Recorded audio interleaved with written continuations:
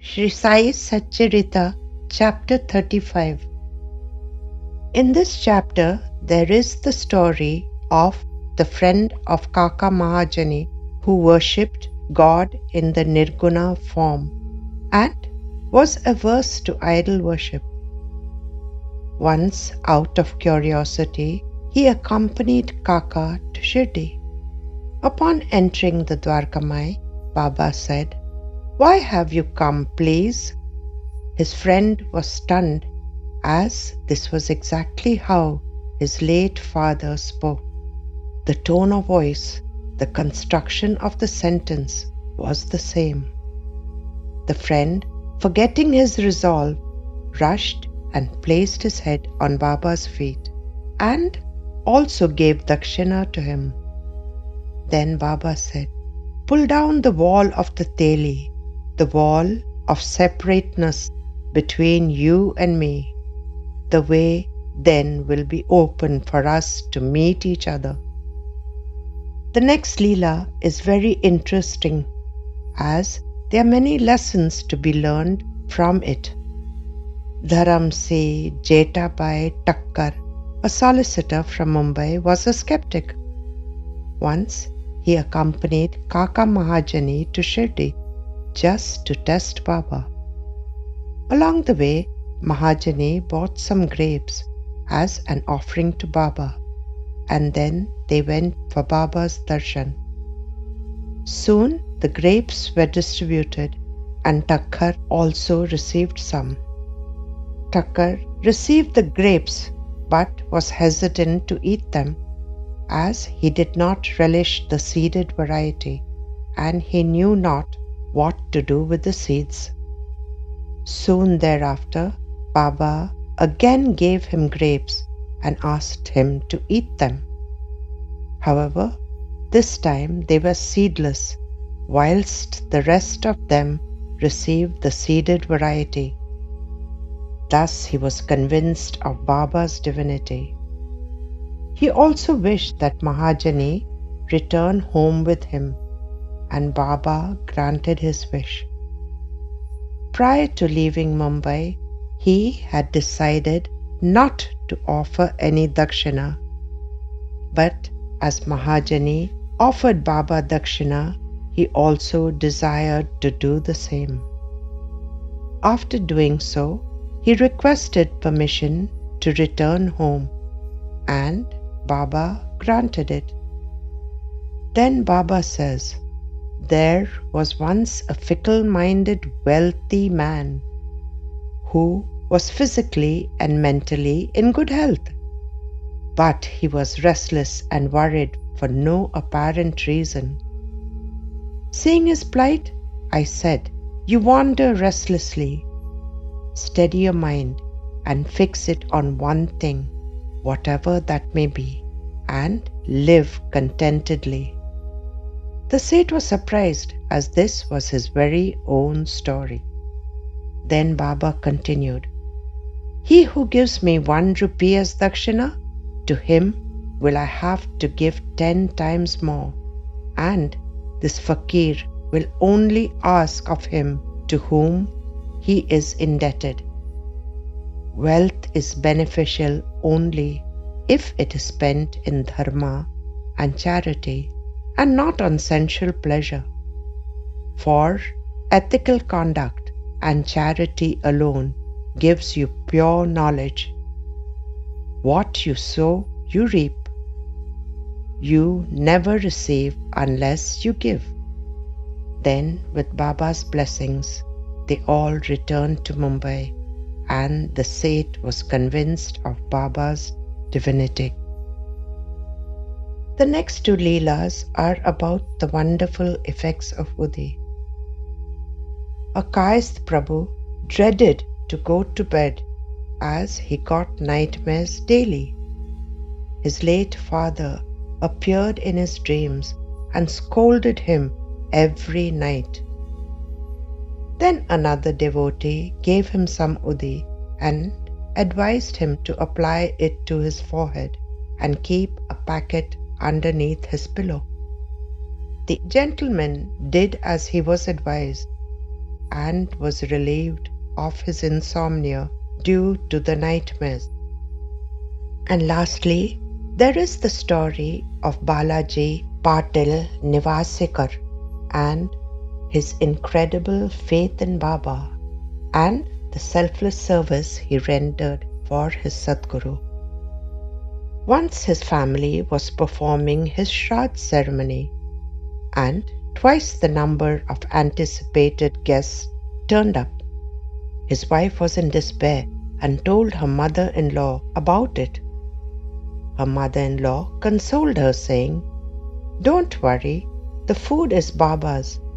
Just put a little udi in each and every vessel. Cover all the vessels with a cloth and serve everyone from it." At the end of the meal, everyone was fed to their heart's content and food was left over. Unfortunately, not much information is available about this incredible devotee. Nevertheless, I will narrate the tribute that Radha Krishna Mai gave to him. Mai says, "When I first came to Shirdi, Nivasekar, a zealous devotee of Baba, swept and cleaned the path that Baba took to Lendibag. Diligently, Nivasekar woke up every morning at the crack of dawn and swept and cleaned the area in front of the Chowdi, the Dwarkamai, and the route that Baba took to Lendibag. The villagers used to throw their garbage along the side of the street, and they and their families used the roadside as their toilets. Nivasekar performed this job meekly and cheerfully. Indeed, he had reached that blissful stage of devotion where I, me and mine did not exist, and he saw and perceived Baba in each and everything. Gradually, I started helping him and soon took over this job from him. And after Nivasekar passed away, I contentedly did the job, no matter how much excreta or garbage was thrown here and there. Nivasekar was a true devotee, and his life was a model for all of us to learn from and emulate in our lives. Nivasekar was an affluent farmer, and his wife and children resided on their farm. Every year after the harvest, Nivasekar brought the entire yield to the Dwarkamai and placed it before Baba. Whatever Baba gave him, he and his family survived on that. As far as clothing was concerned, he asked Baba and followed his advice. Once, he left his family and came to reside in Shirdi. Baba, however, asked him to return home, and he did. Later, he gave up having his meals and eating food. So, Baba prevented this by sending him his bhakri, which he ate as it was Baba's prasad. He only drank the holy water that Baba's feet were washed with, and the water that flowed from Baba's body while he had a bath. Nivasekar passed away peacefully, and the 13th verse of the Bhagavad Gita, chapter 8, is a verse that befits him. It means, "He who leaves the body and departs, uttering the one-lettered Brahma, Om, and remembering me in my absolute aspect, reaches the supreme goal." Just as it was described in this verse, he left his human body and reached the feet of his Sadguru. Blessed is the soul. Nivasekar used to offer his harvest of wheat to Baba and live on whatever Baba gave him. His descendants carried on this ritual after his death. However, at some period of time, this practice was discontinued, So the Sansthan took over the ritual of offering a sack of wheat to Baba. This is done annually on Ram Navami, and so the tradition lives on. Leela number 1. Baba's grace is with the Purandare family. Purandare once visited Shirdi. He stayed with Bala Shimpi at that time. Baba told him that he would come to dine with him along with 2 fakirs. With great joy, Purandare asked Baba what he should prepare. Make rice, shira, bhaji, 2 vegetable curries and masala khichdi, said Baba. After the noon aarti was over, upon his returning home, he saw that everything was ready. Then 4 or 5 fakirs came and they had their meals. While leaving, they informed him that many more would arrive. Later, a batch of 20 fakirs arrived. Satiated, they too left. Then another 10 fakirs came. They too were fed to their heart's content, and still food remained. Then Purandare went to Baba with betel nut leaf and dakshina and invited him for meals. Baba smiled and said, I have eaten a lot and I am satiated and satisfied. Then Baba asked Purandare to have his meals along with Bala Shimpi. All of them, Purandare's family and Bala, dined together, and still food was abundant. Purandare partook of the food as Baba's prasad. He also carried the food to Mumbai and distributed it to his friends and relatives and told everyone this wonderful Leela. This Leela is taken from Ambrosia in Shirdi, written by Ramalinga Swami. The next 2 Leelas are about skeptics. Leela number 1. He set a test for Baba and Baba obliged. Virendra P. Pandya ordered, no sadhu, fakir or beggar should be allowed inside the compound of my house or be allowed to loiter in the vicinity. Pandey worked as a business contractor in the Mumbai water supply scheme in Vaitran near Kalyan.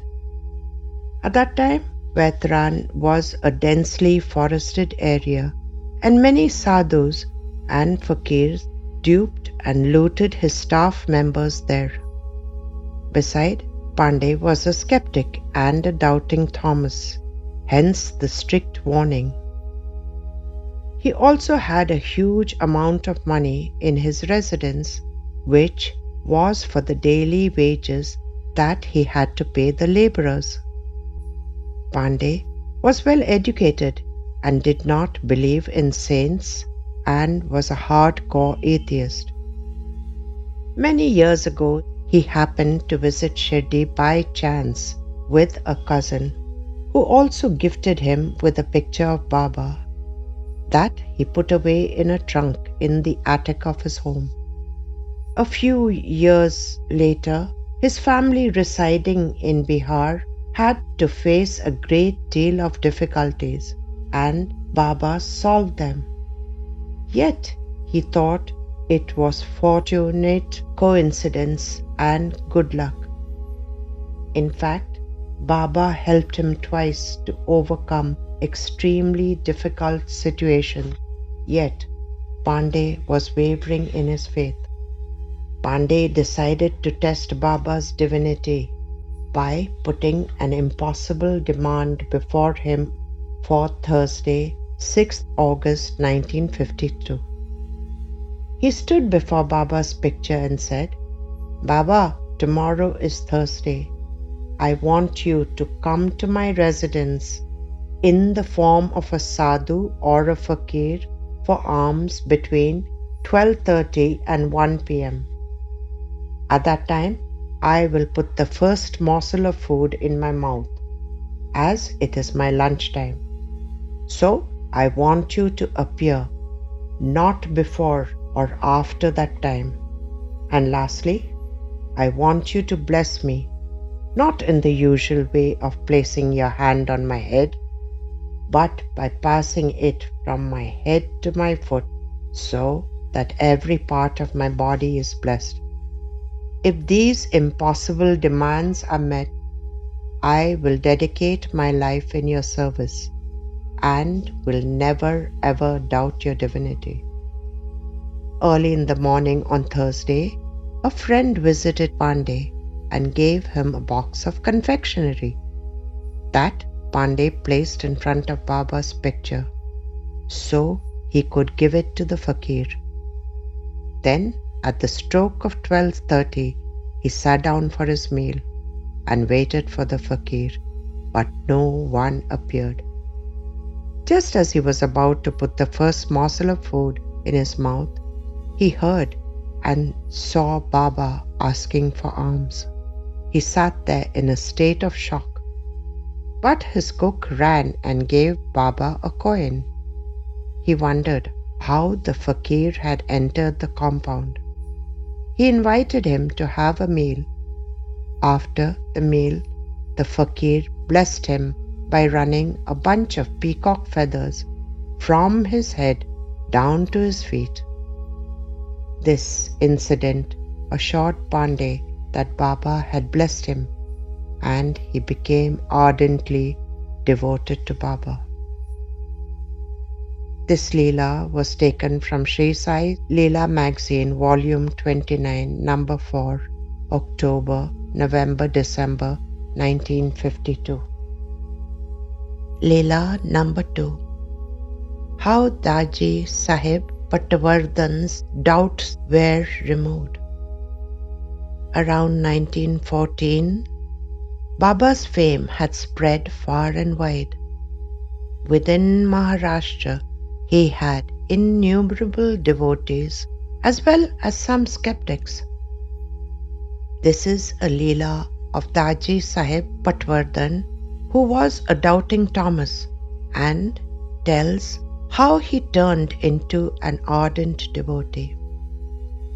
Daji's ancestors resided in Meerut, Sangli district, and were confirmed the title of Sarkar, as they had a high political standing. They were affluent and owned vast acres of agricultural land. They had a huge vada where he and his entire family lived. Daji's grandfather, Harbat Baba Patwardhan, was a saintly person, and his family was spiritual and devoted to Lord Ganesha. Daji was also utterly devoted to Lord Ganesha. Daji was a voracious reader, and he had read all the epics of the great saints of those times.